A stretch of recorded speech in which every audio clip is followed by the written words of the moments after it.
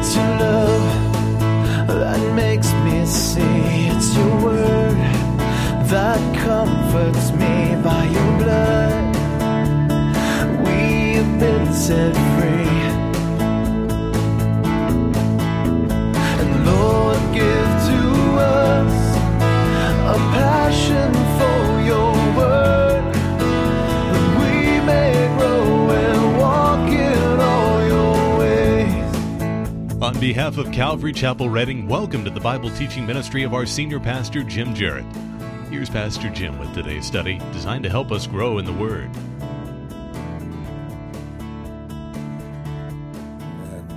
Amen. If you'll remain standing, take your Bibles and turn to James chapter 3. James chapter 3, as we continue our way through this little epistle of James. It's small but powerful.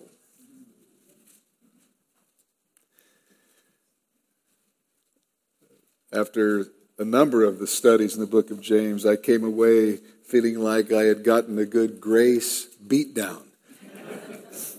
Because James is so practical, so straightforward, because he was a pastor and he loved his people.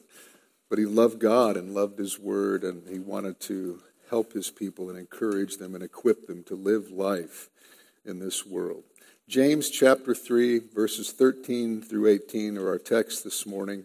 You'll follow along now as I read, beginning in chapter 3, verse 13. Who is wise and understanding among you? By his good conduct, let him show his works in the meekness of wisdom. But if you have bitter jealousy and selfish ambition in your hearts, do not boast and be false to the truth. This is not the wisdom that comes down from above, but is earthly, unspiritual, demonic. For where jealousy and selfish ambition exist, there will be disorder and every vile practice.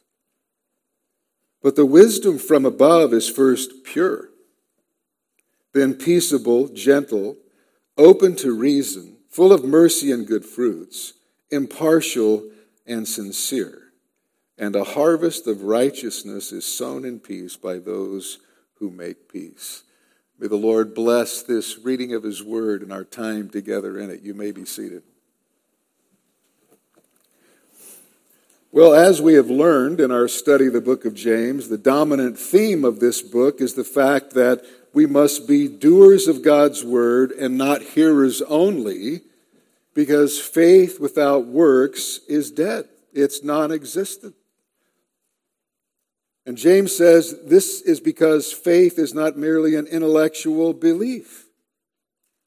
It's a living, active faith that affects the way you live. It must. You say, well, why? Well, because biblical Christianity begins with a heart that's been transformed by the power of the gospel and indwelt by the Spirit of God. And that amazing inner transformation, that new life in Christ must be and will be evident in the life. It will be manifested outwardly by living in obedience to God's word, which results in good works, which, as we've learned in James, will be reflected among other ways by keeping a tight rein on your tongue, by sacrificial love and compassion in meeting the needs of others, and by personal purity, an uncompromising moral and spiritual stand in regard to the world. That is the point that James is making.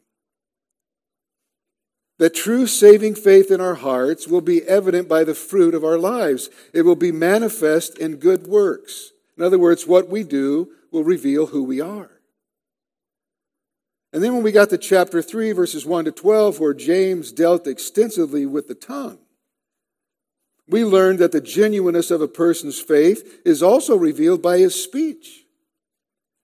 The words we say will reflect the reality of our new birth, because ultimately our words come from our hearts. And the tongue is the great revealer of the heart.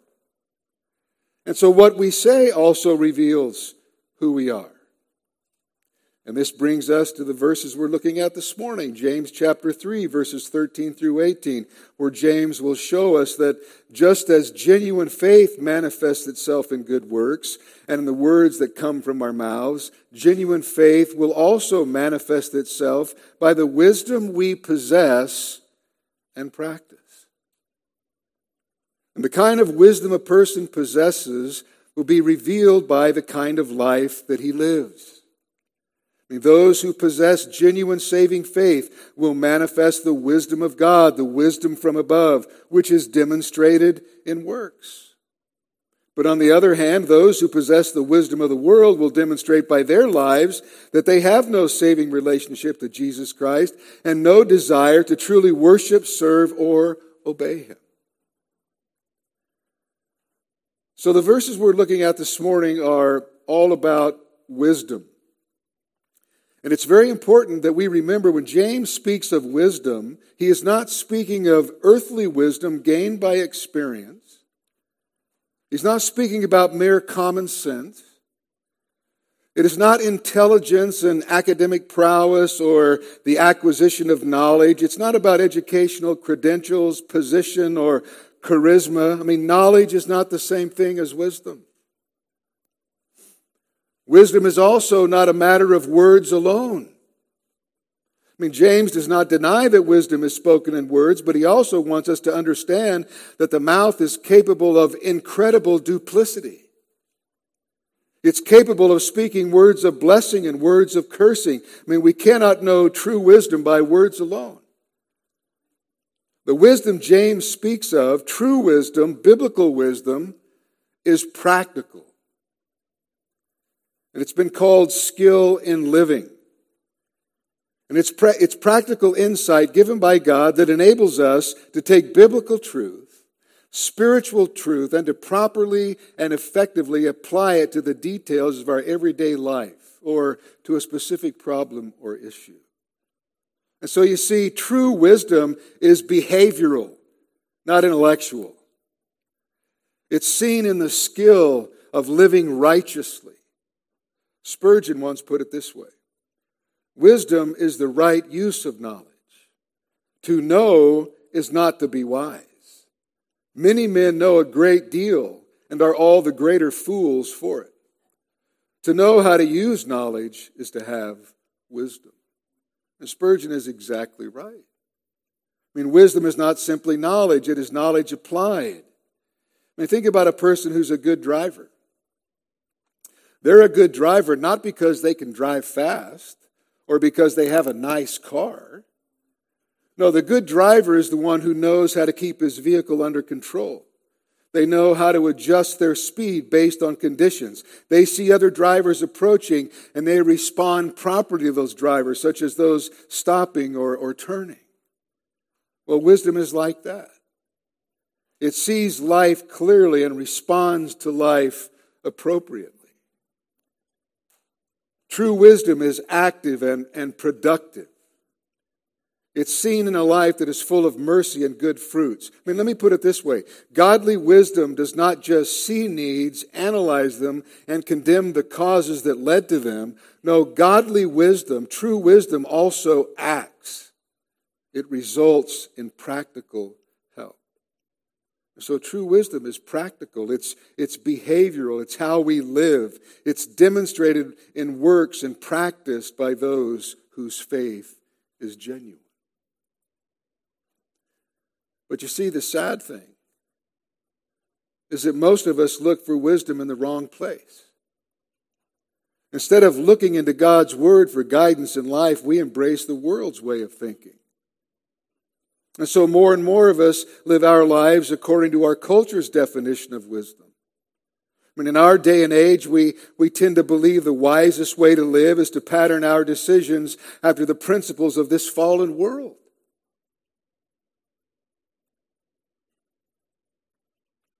But the world's wisdom is not true wisdom. It's not spiritual wisdom. Let me ask you, and think about this as we go through this passage. What type of wisdom do you possess and put into practice? Because this is an important question. Because the answer will reveal not only your inner character, but also the spiritual condition of your soul. In the text, James lays out for us the difference between true wisdom and false. And this applied to everyone in the churches to whom James was writing, and it applies to everyone in churches today. It applies to believers in all ages. Why? Because it's the word of the living God. It's relevant, always. And so in verse 13, James tells us that true wisdom is demonstrated by our actions. And then in verses 14 to 18, James contrasts false wisdom, worldly wisdom, with true or godly wisdom. First, in verses 14 to 16, he deals with worldly wisdom. And then in verses 17 to 18, he deals with godly wisdom. So let's look now at verse 13, where James teaches us that true wisdom is demonstrated by actions. Look at verse 13. James begins with a question. He says, who is wise, or he asks, who is wise and understanding among you? Who is wise and understanding among you? This word wise describes acquired knowledge characterized by the ability to use that knowledge for correct behavior or to skillfully apply that knowledge to the matter of practical living. The word translated here, understanding, is used only here in the New Testament.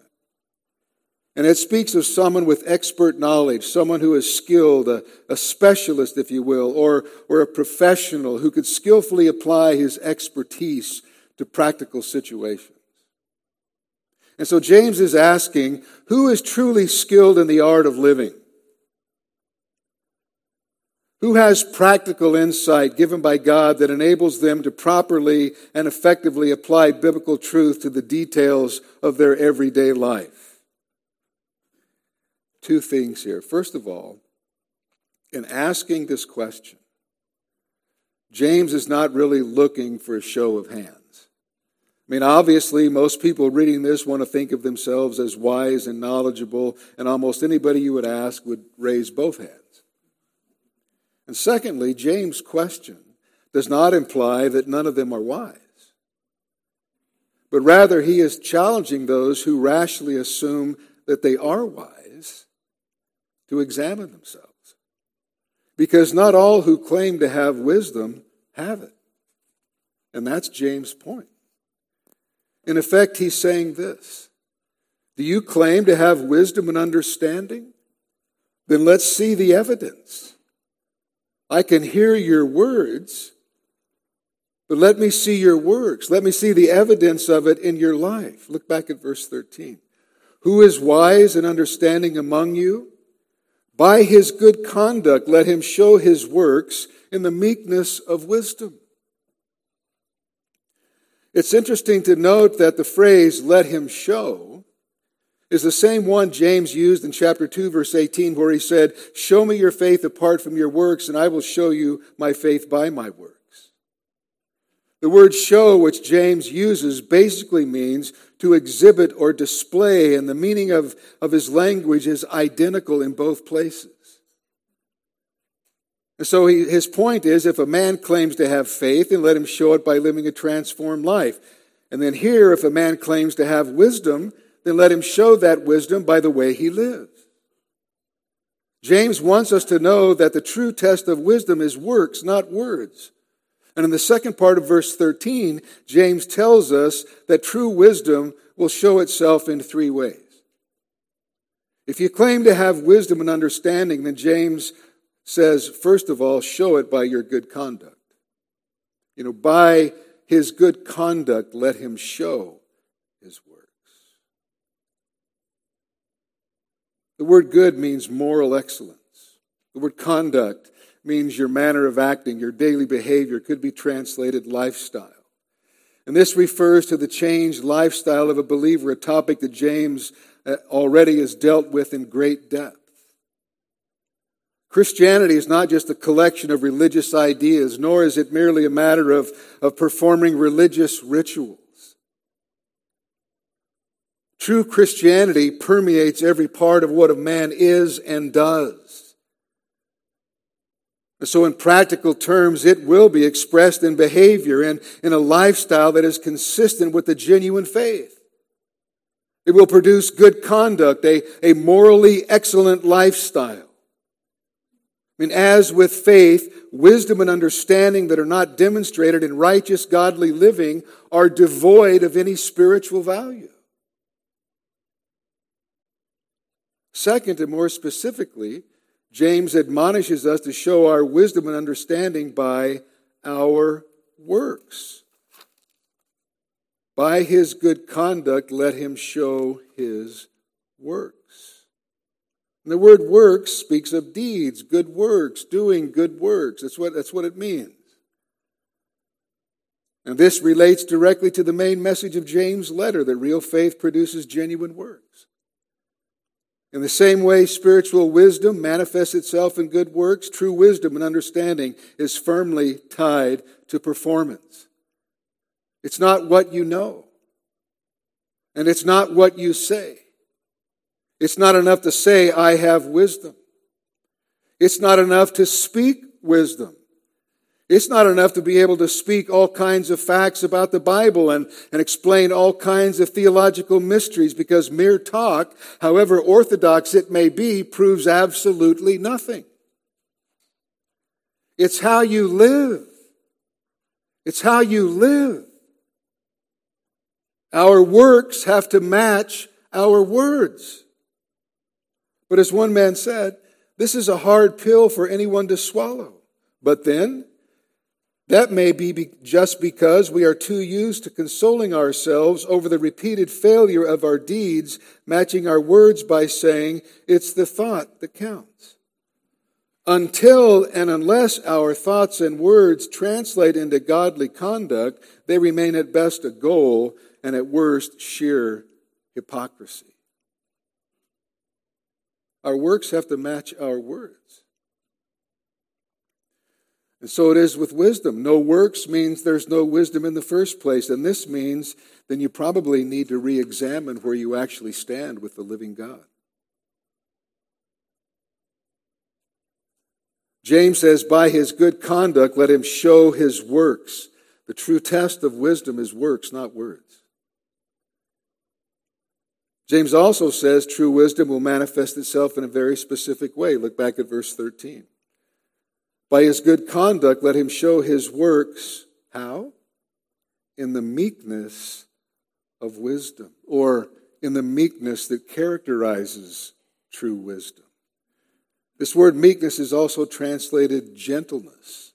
In fact, it's translated this way in Galatians 5:23, where we read in verse 22, but the fruit of the Spirit is love, joy, peace, patience, kindness, goodness, faithfulness. Then verse 23, gentleness. It's the same word we have translated here as meekness.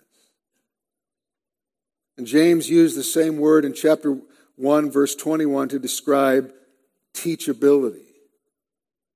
I mean, there he said, and receive with meekness, or with a humble, teachable heart, the implanted word which is able to save your soul. Meekness. And this word meekness is often misinterpreted as meaning weakness. But that's not the case at all. Meekness is not weakness. Meekness does not mean cowardice or spinelessness or timidity or a peace at any cost kind of an attitude. Meekness is not indecisiveness, a lack of confidence, shyness, or withdrawn personality. As one man said, meekness cannot be reduced to wimpy niceness. Meekness is not weakness. Moses was one of the strongest leaders ever, yet he was called the meekest man on earth in Numbers 12:3. Now, in this world of ours, the qualities that assure success are often thought of as strength, self-assurance, assertiveness, aggressiveness, even intimidation. But that's not God's way. God puts a premium on meekness. And this word meekness combines strength and gentleness, and it's often described as power under control. Power under control. This word speaks of the quality of not being overly impressed by a sense of one's self-importance or of not having a superior attitude, not demanding one's rights. It implies that a person's natural strengths, abilities, and mental powers are harnessed by the Spirit of God for the good of God's kingdom and others. It speaks of a submissive and teachable spirit that manifests itself in genuine humility and consideration toward others. One man said, the meek person has a sweet temper of spirit toward God, others, and the daily frustrations of life. He or she is not prone to anger, but humble, sweet, and mild. In the Sermon on the Mount, Jesus said, blessed are the meek, for they shall inherit the earth. Jesus said of himself, come to me all who labor and are heavy laden, and I will give you rest. Take my yoke upon you and learn from me, for I am gentle or meek and lowly in heart, and you will find rest for your souls. Jesus is the greatest example of this meekness, this gentleness, this particular fruit of the Spirit, as he is all of them. So meekness is a God-honored character trait, a fruit of the Spirit, and it should characterize everyone in the kingdom of God. But James knew well, and so do you probably, the arrogant and superior attitude of people who are wise in their own minds. People who think they're wise are proud and arrogant and conceited, full of a false humility. But James tells us that meekness is what characterizes the truly wise. True wisdom recognizes and embraces that meekness is more like Christ, that meekness actually achieves more beneficial results than does pride and self-promotion. And there's certainly a lot of pride and self-promotion in the church today. True wisdom, James says, is demonstrated in good conduct, godly living, a morally excellent lifestyle that is full of good works done in the meekness that characterizes wisdom. And now, after laying out for us the fact that true wisdom is demonstrated by action, in the rest of the chapter, James contrasts worldly wisdom with true wisdom. And first, in verses 14 to 16, he deals with worldly wisdom. Notice verse 14. In this verse, James mentions the evidences of worldly wisdom in the life. James begins with the word but. And that is a word of contrast. So in contrast to a morally excellent lifestyle full of good works done in meekness that characterizes wisdom, James says, if you have bitter jealousy and selfish ambition in your hearts, do not boast and be false to the truth. So the evidences of false wisdom in one's life are bitter jealousy and selfish ambition in your hearts. And notice the words, in your hearts. It's been said the heart of man's problem is the problem of man's heart. And that's exactly right. And so when James begins to expose the evidences of false wisdom in one's life, he begins at the very center of things with the heart, because he understands our outward actions are the result of our inward attitudes. And he knew that there is a direct connection between the fruit and the root, the signs and the source. It's true that out of the abundance of the heart the mouth speaks. It's also true that out of the abundance of the heart a man acts. For out of the heart come evil thoughts, murder, adultery, sexual immorality, theft, false witness, slander, etc., etc., etc. So James says the evidences of false wisdom in one's life are bitter jealousy and selfish ambition in your hearts. Let's look at both of these. First, bitter jealousy. The word bitter has the basic meaning of pointed, sharp, prickly, or pungent. And James uses it here metaphorically to describe the worst sort of jealousy, that which is harsh, sharp, cutting and destructive. He has in mind the sort of person who is bitter and resentful of others because they have things or power or position or name recognition that he or she does not. This is the sort of bitter jealousy that results in disdain and even hatred of other people. And it has no concern for the feelings or welfare of those who are its objects, because it's all about self. It's a perverse attitude that says, you have what I ought to have, and because of that, I don't like you anymore. Not only do I not like you, but I'm going to devote all my efforts to getting what you've got. That's what verse 14 is describing. That's what bitter jealousy is describing. One commentator said, those whose lives are based on and motivated by human, ungodly wisdom are inevitably self-centered, living in a world in which their own personal ideas, desires, and standards are the measure of everything. Whatever and whoever serves those ends is considered good and friendly. Whatever and whoever threatens those ends is considered bad and an enemy. Those who are engulfed in self-serving worldly wisdom resent anyone or anything that comes between them and their own objectives. Bitter jealousy.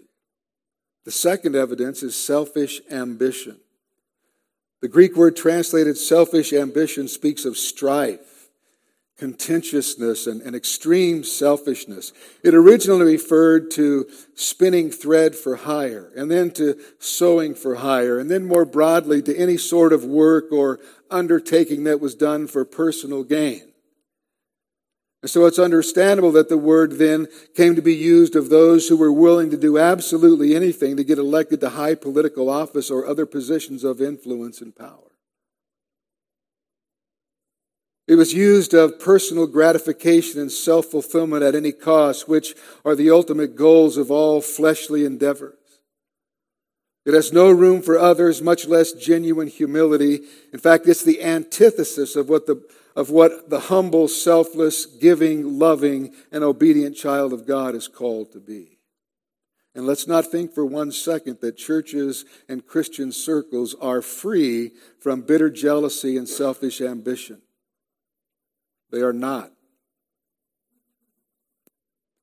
Sadly, there's plenty of it in the church. There's plenty of selfish ambition, political ambition in the church. I mean, you'll see it among singers, preachers, missionaries, and educators. Saints jockeying for higher position and elbowing and climbing over one another to get to the top, no matter what they have to do or say. You see, when the wisdom of the world gets into the church, there's a great deal of fleshly promotion and human gratification. Or glorification, excuse me. Notice what James says in verse 14. If you have bitter jealousy and selfish ambition in your hearts, do not boast and be false to the truth. And the person who has bitter jealousy and selfish ambition in his heart has one passion in life. And that is to advance his own interests through whatever means necessary. And when he does, he's proud then of his supposed wisdom that has brought him all of this success. And so he boasts, he brags, he's arrogant.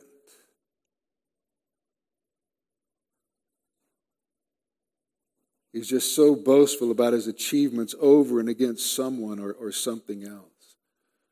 But James says, do not boast. Do not boast and be false to the truth. In other words, he's saying, look, stop claiming that your bitter jealousy and selfish ambition are a result of God's wisdom, because this isn't wisdom at all. It's nothing but an arrogant denial of the truth. I mean, a professed Christian who claims to belong to God and to have the wisdom of God, but he is proud, boasting, self-centered, loveless, and arrogant, is simply lying against the truth. His entire life is a lie. Oh, he or she may have attained a certain amount of worldly wisdom, but they don't have God's wisdom, true wisdom. Because true wisdom, the wisdom of God, is not evidenced by bitter jealousy, selfish ambition, and arrogance and boasting.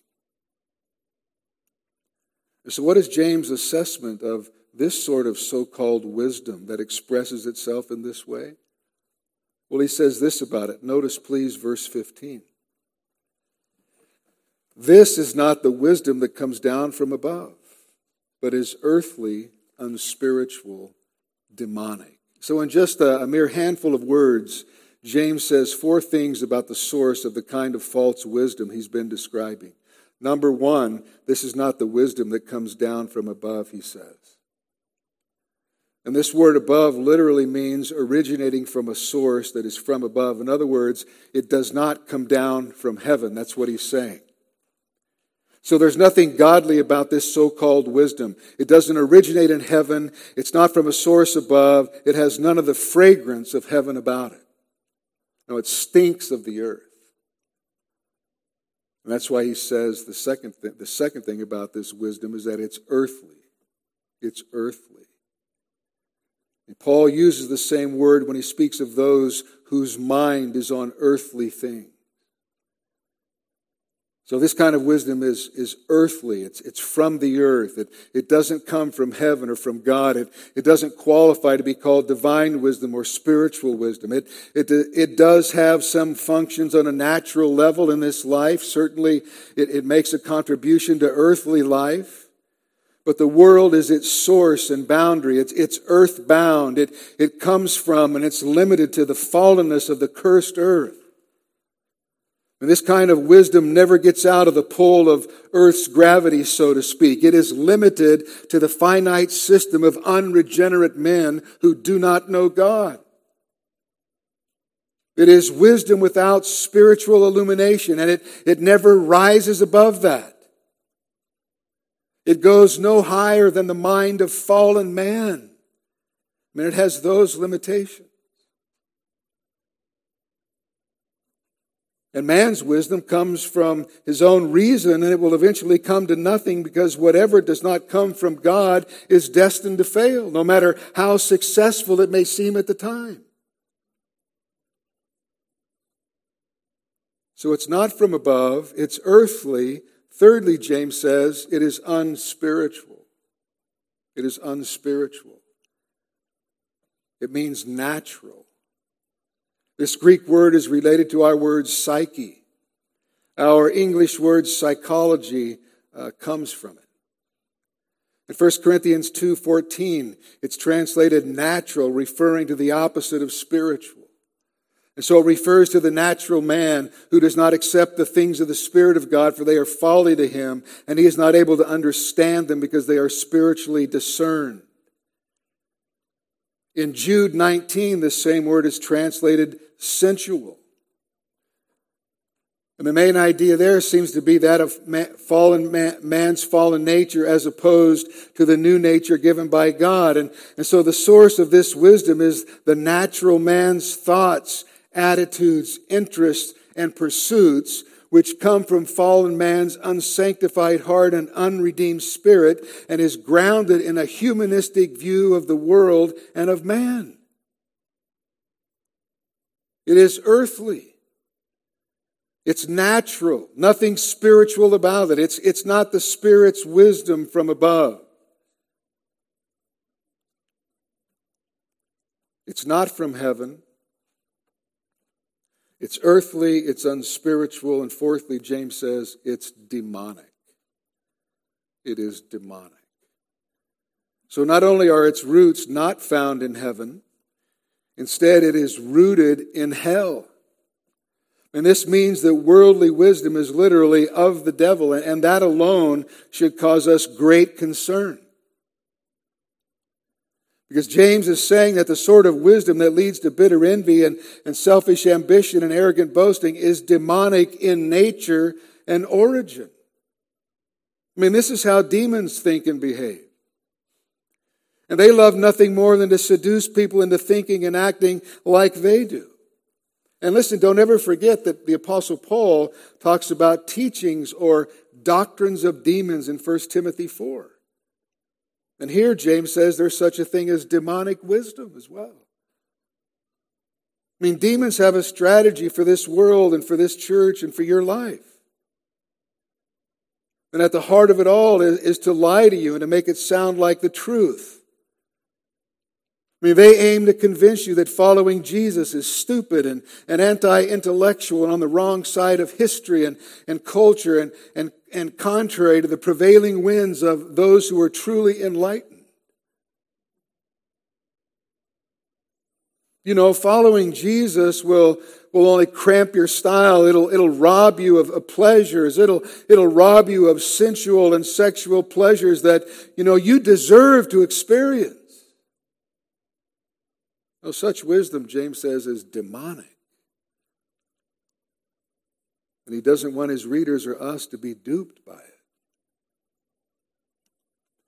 And as you've probably noticed, James' language of earthly, unspiritual, and demonic corresponds to that of the Apostle John, who refers to the world, the flesh, and the devil.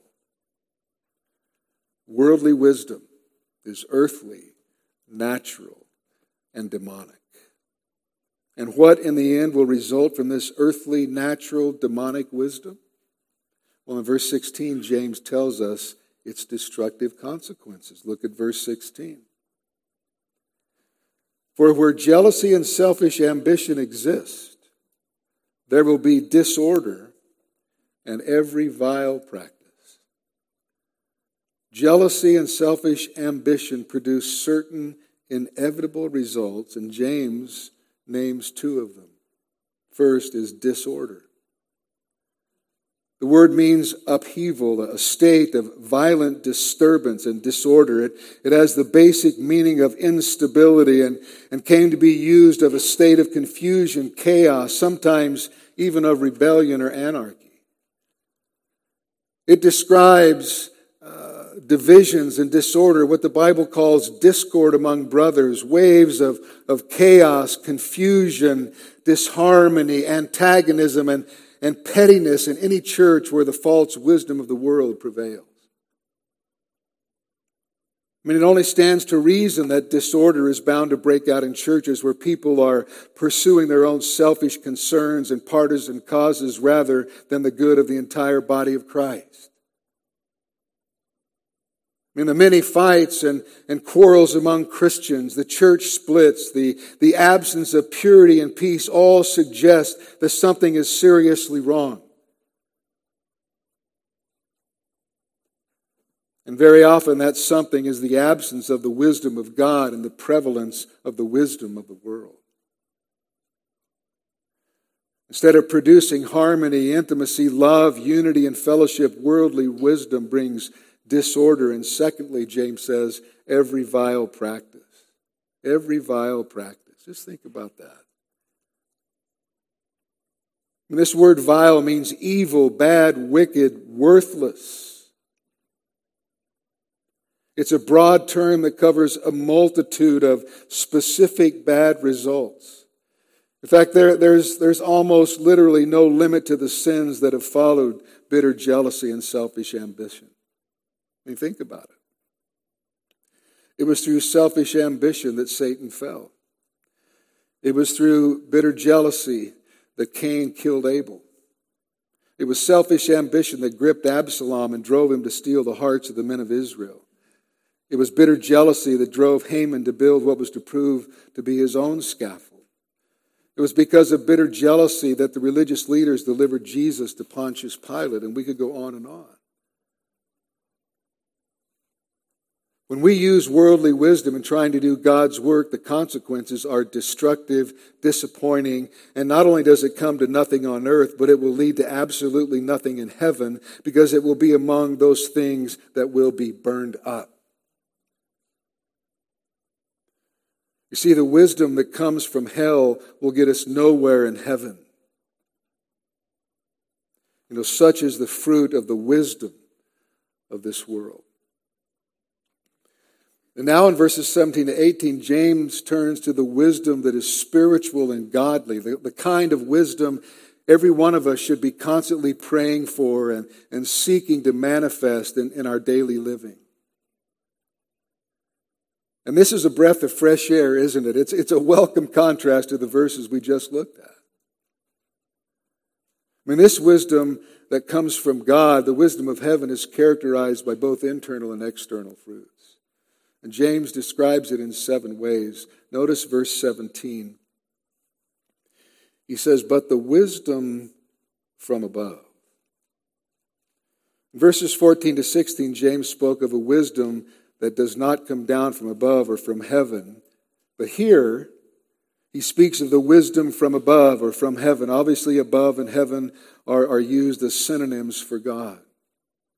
So what James is saying is that false wisdom does not come from God. In fact, it's earthly and spiritual of the devil, whereas true wisdom, it does come from God. It's what James himself would call a good and perfect gift from above, coming down from the Father of lights. Because all that is good has a heavenly and divine source. And so it's important to underline this and to be crystal clear of this in our minds, that true wisdom is the free gift of a gracious God and in no way is the result of man's own scheming or imagination. As Proverbs 2:6 says, for the Lord gives wisdom, from his mouth come knowledge and understanding. So true wisdom is not man-made. It is God-given. It comes from above. And what does James tell us about this wisdom from above? First of all, he says, look, the wisdom from above is first pure. Pure. The wisdom from above, the wisdom that reflects God's value system and embraces God's purposes for the world, for his church, and for his people, and for your life and mine, it's pure. It's pure. It's pure in the sense of being undefiled, morally pure. And this purity comes when you've been cleansed by the blood of Christ, who himself is pure. And as a result, then, you are living a morally pure life as a new creation in Christ. And those who are pure have put aside sensuality, pride, and covetousness, which lie at the root of earthly wisdom. But there's more to this purity than simply this. No, this also speaks of the purity of our devotion to God. In other words, this person's heart is pure in the sense that their devotion to God is pure, it is undiluted or unmixed. So when it comes to God and the things of God, they have an undivided heart. It's the idea of being pure, resolute in your focus on God. It speaks of concentrating on loving and serving him first and foremost. That is the focus of your life.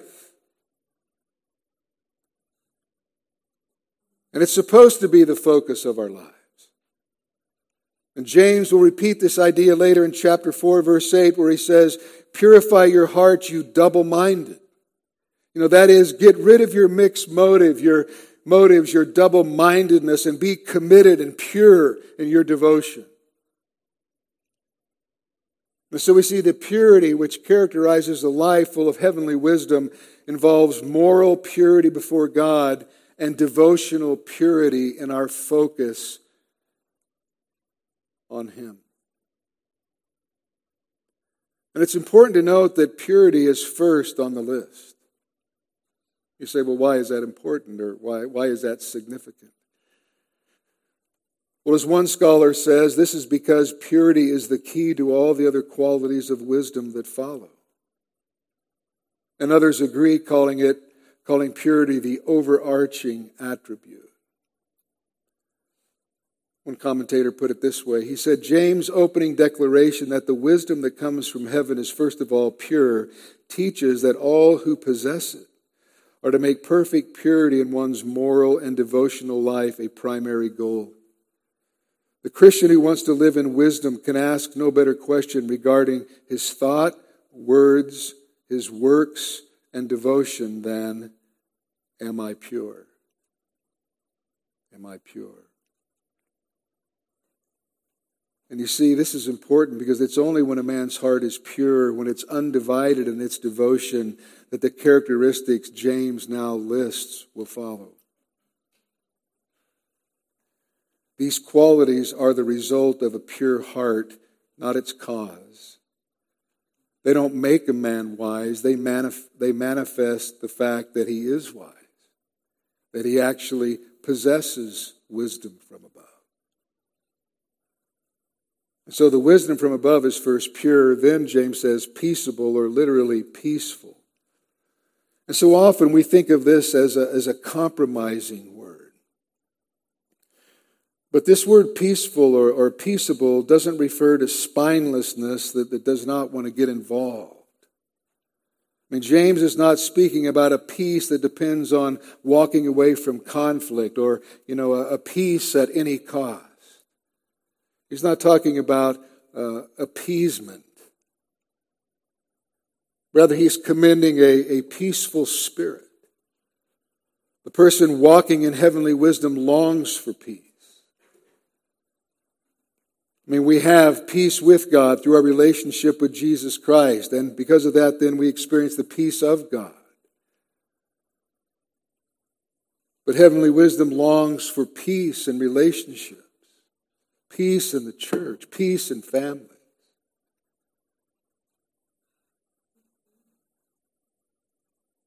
So this is a peaceful spirit, the person walking in heavenly wisdom, longing for peace. And at times, he or she may take a very strong stand and make some major waves because a biblical doctrine or truth is at stake, as they should. But they also make every effort to keep the unity of the Spirit through the bond of peace, Ephesians 4, and they make every effort to do what leads to peace and to mutual edification, Romans 14. They live out Paul's injunction as much as it is possible, as far as it depends on you, live at peace with everyone. And this is the person who seeks to preserve peace where it exists, to promote peace where it doesn't exist. It unites where false wisdom divides, and it reconciles where false wisdom rips apart. The truly wise are peace-loving and peace-promoting. Next is gentle. Gentle. It means to be reasonable and forbearing. And I think the simplest synonym is kind. Considerate of human weakness. Very, very patient with sinners. It's not cantankerous or argumentative. It's not angry, not hostile. It's graciously kind, gentle. It's an attitude that doesn't hold grudges, but always gives others the benefit of the doubt. It recognizes that we are fallible people living among imperfect people, and so it demonstrates patience and tolerance, even when wrong. Next is open to reason. This is also translated accommodating, compliant, willing to yield. The NIV translates it as submissive. But open to reason is probably the best translation. I mean, this does not mean the person who is open to reason is a spineless weakling, a pushover, someone who is without strong convictions or moral courage. What it does mean is that he is open to reason. In other words, he is not so obstinately set in his own opinions that he refuses to listen to any alternative view. Rather, he has a considerate and respectful attitude that says to those who disagree with him, well, look, let's sit down and talk. I'd love to hear your point of view. Help me to see what I'm missing here, or help me to see in what ways that I might be misled or misinformed. To be open to reason is the opposite of being stubborn and unyielding. It is to be teachable. It's to have a humble, teachable heart. So James is telling us a truly wise person is open to instruction. They are willing to listen to reason. They are willing to be corrected. They desire truth more than they desire to be right. Next, is kind of a double. It's full of mercy and good fruits. Full of mercy and good fruits. In the heart which has experienced God's mercy will be merciful. And this is why Jesus declared in the fifth beatitude, "Blessed are the merciful, for they shall receive mercy." And the believer who's full of mercy evidences his saving faith and transformed life and his wisdom by forgiving those who have wronged him, but it's more than that. No, mercy speaks of more than that. It also includes reaching out to help them in whatever ways are needed. It manifests itself in acts of compassion for those who are in need or who are suffering. I mean, mercy in biblical theology is not just compassion, which results in pity and sympathy. It is compassion in action. And you'll notice James, he ties wisdom to action. He says true wisdom, the wisdom from above, is full of mercy and good fruits, which refers to every sort of good work or good deed. And by adding good fruits, James is calling mind to what he said again back in chapter 2, verse 14 to 17, that our faith must show itself in practical good deeds. Which means if we see someone in need and do nothing to help, what good is a faith like that? James says it's not any good. It's worthless. It's non-existent. So James is telling us that godly wisdom is not theoretical but practical. It rolls up its sleeves and takes action. And the wisdom of God, or the wisdom God gives, is wisdom for living, for doing. I mean, true wisdom demonstrates its genuine faith by good works. I mean, a believer is to be known for doing good and for exemplifying the fruit of the Spirit. And you see what James is telling us here? He's telling us if we're not full of mercy and good fruits, we're not wise. We're not truly wise. I mean, how radical is that? Well, it's basic Christianity, isn't it? Next is impartial. The Greek word translated here as impartial is used only here in the New Testament. It speaks of a person who is consistent, unwavering, and undivided in his commitment and conviction and does not make unfair distinctions. In other words, he shows no partiality or favoritism. It seems James is underlining a point he made in chapter 2 that Christians should not show partiality, which is the idea of making an instant superficial judgment or evaluation of a person's worth based on nothing but outward appearances.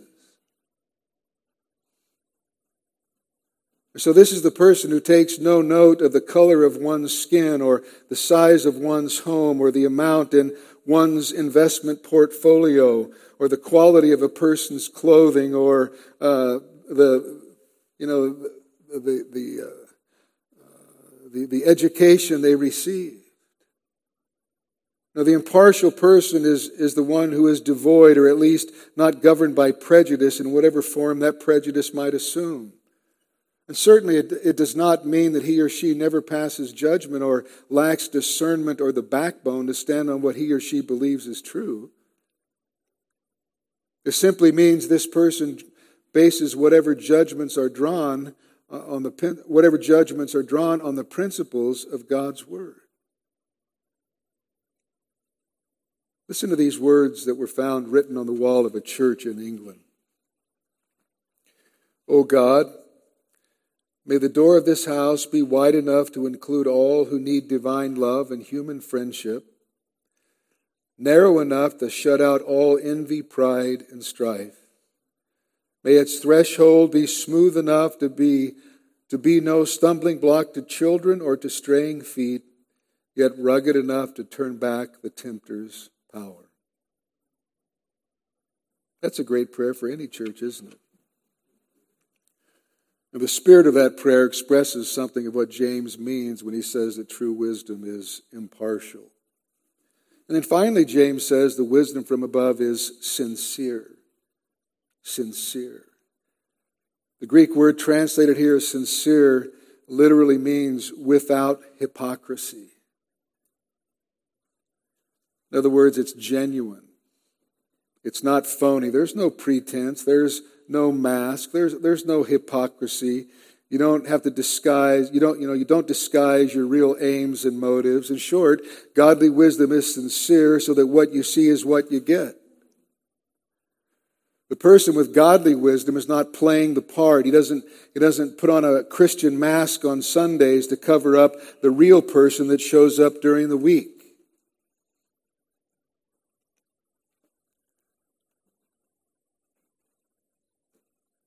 And in dealing with the question of sincerity, James is right back to the heart of things. What we are is all important because what we are will be manifested in what we do and what we say and in the wisdom we possess and practice.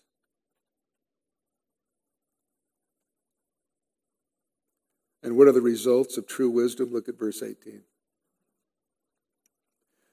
And a harvest of righteousness is sown in peace by those who make peace. I actually think that the New American Standard is much better.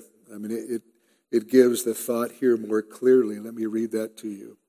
Verse 18 in the New American Standard says, or reads, "And the seed whose fruit is righteousness is sown in peace by those who make peace." So James is making a very simple point. You reap what you sow. He says, peacemakers who sow in peace raise a harvest of righteousness. Whereas earthly wisdom produces conflict, chaos, and animosity, godly wisdom leads to righteousness. A harvest of righteousness or godly living.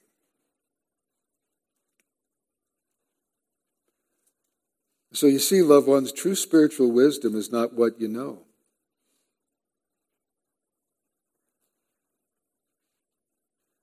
And there are a lot of people who know a lot. But true spiritual wisdom is not what you know. It's the way you live. The person who professes to be a Christian must prove it by his works, his daily living. And if he's a true believer, he'll possess the wisdom from above, and that wisdom will manifest itself in righteous, selfless, and peaceful living. And those who live by God's righteousness, those are the people that stand out from the crowd. Why? Well, because they're very different from the rest of the world. And we should be. But so much of the church today, and this has been going on for decades now, tries to be just like the world because the saying is we have to be like them if we're going to win them.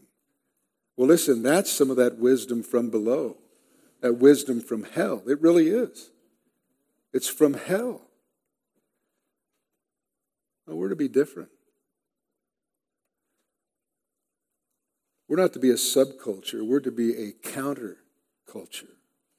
There should be a distinct difference in our lives. The church should be different from the rest of the world. So wisdom. True spiritual wisdom. How do we get it? How do we get true spiritual wisdom? Well, we have to understand that there's only one source of true wisdom, and that is God. I mean, God is the source. Wisdom comes from God. And so in order to get this wisdom, then you have to get it from God, don't you? But to do that, you must first have a relationship with God. And the only way that you or I can come to know God in a personal relationship is by grace through faith in the finished work of the Lord Jesus Christ.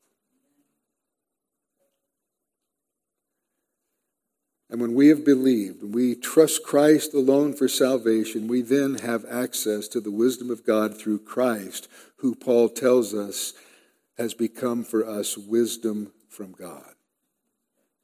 And so our relationship with Christ assures us access to this wisdom.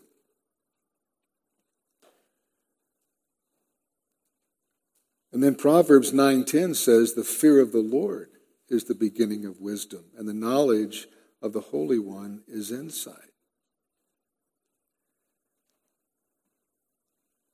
Once we've been born again, we'll see God for who he is. There will be a holy fear, a holy reverence, an awe of God, because we'll see him for who he is. He is holy.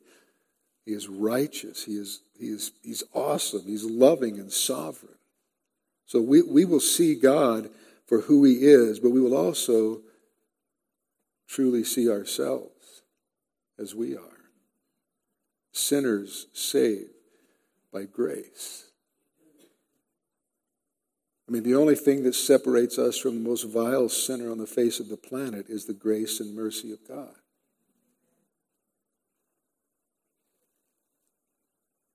And so when we see God for who he is and we truly see ourselves, then we become humble and meek and therefore teachable and receptive to God's wisdom. But it doesn't come to us automatically without any effort on our part. So what do we do to get it? Well, we have to continually be in the Word of God, because wisdom comes through the Word. The psalmist said in Psalm 119, 97 through 100, "Oh, how I love your law. It is my meditation all the day. Your commandment makes me wiser than my enemies, for it is ever with me. I have more understanding than all my teachers, for your testimonies are my meditation. I understand more than the ages, for I keep your precepts." If we want wisdom, we have to continually be in the Word of God, because wisdom, one of the avenues of wisdom, comes through the Word of God. In the New Testament, Paul commands us to let the Word of Christ richly dwell within us with all wisdom, teaching and admonishing one another. I mean, none of us will possess the wisdom God has for us without spending long hours reading, studying, and meditating on God's Word. But there's more. Another avenue for this wisdom is prayer. You know, James stated back in chapter 1, verse 5, "If any of you lacks wisdom, let him" what? "Ask God, who gives generously to all without reproach, and it will be given to him." So if we want wisdom, and we want more wisdom, then we must ask God, who is more than willing to give it to us generously. And lastly, we gain wisdom as we walk in obedience to God's Word. You know, if you're wondering why, you seem to be lacking God's wisdom in your life, well, maybe you're walking in disobedience. Because we gain wisdom as we walk in obedience to God's Word. The psalmist said in Psalm 111, verse 10, "The fear of God, or the fear of Yahweh, is the beginning of wisdom. Good insight belongs to all those who do his commandments." Or we could go back to that verse in Psalm 119. "I understand more than the ages, for I keep your precepts." In other words, because I obey your word.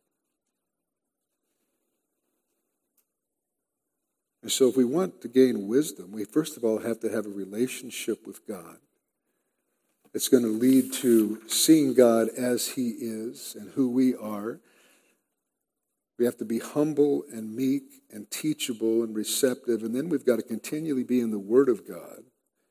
And then we've got to continually be in prayer. And then we have to walk in obedience to God's Word. Why would God give us wisdom if we're not planning on obeying it anyway? Right? He's not going to. So how do we get wisdom from God? Through faith and trust in Christ. I mean, we gain this kind of wisdom by knowing Christ, by making it our ambition to know him personally, through the study of Scripture, through prayer, through walking in obedience. Listen, we're not going to find wisdom outside of the Word of God. And we're not going to gain the wisdom that's in the Word of God unless we apply ourselves to it. And this takes a lifetime of effort in that way. It doesn't happen overnight. It takes a lifetime of effort. So in closing, what we are will be manifested in what we do and what we say and in the wisdom that we possess and practice. And so let me come back to our question from the beginning. What kind of wisdom do you possess and practice? Worldly wisdom? The wisdom that does not come from above, wisdom that is earthly, unspiritual, demonic.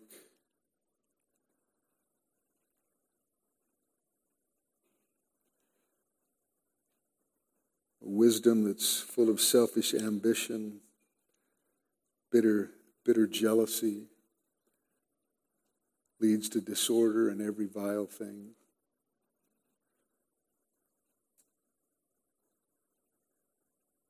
Or do you possess and practice the wisdom from above, which is first pure, then peaceable, gentle, open to reason, full of mercy and good fruits, impartial and sincere? What type of wisdom do you possess and put into practice?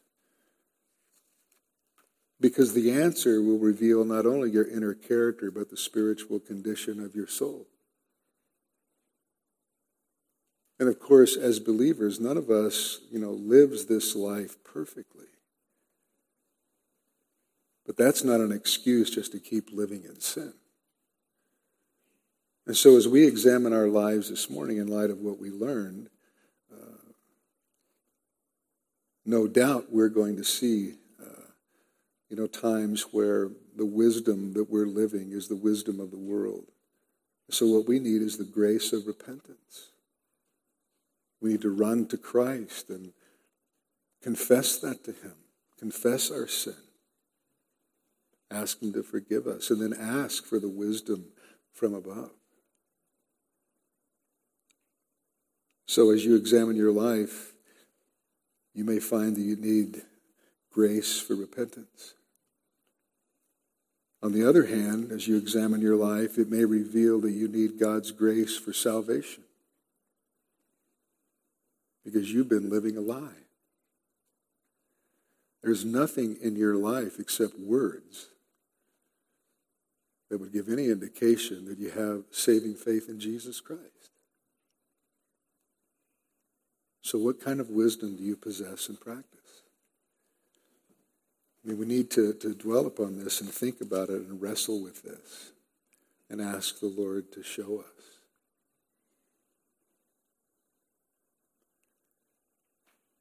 Better to be challenged and convicted and come to repentance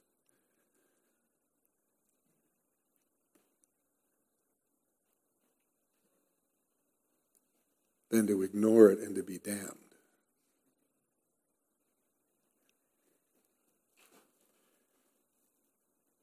May the Lord reveal to each one of us our hearts and the wisdom that we possess and practice. Let's stand and pray.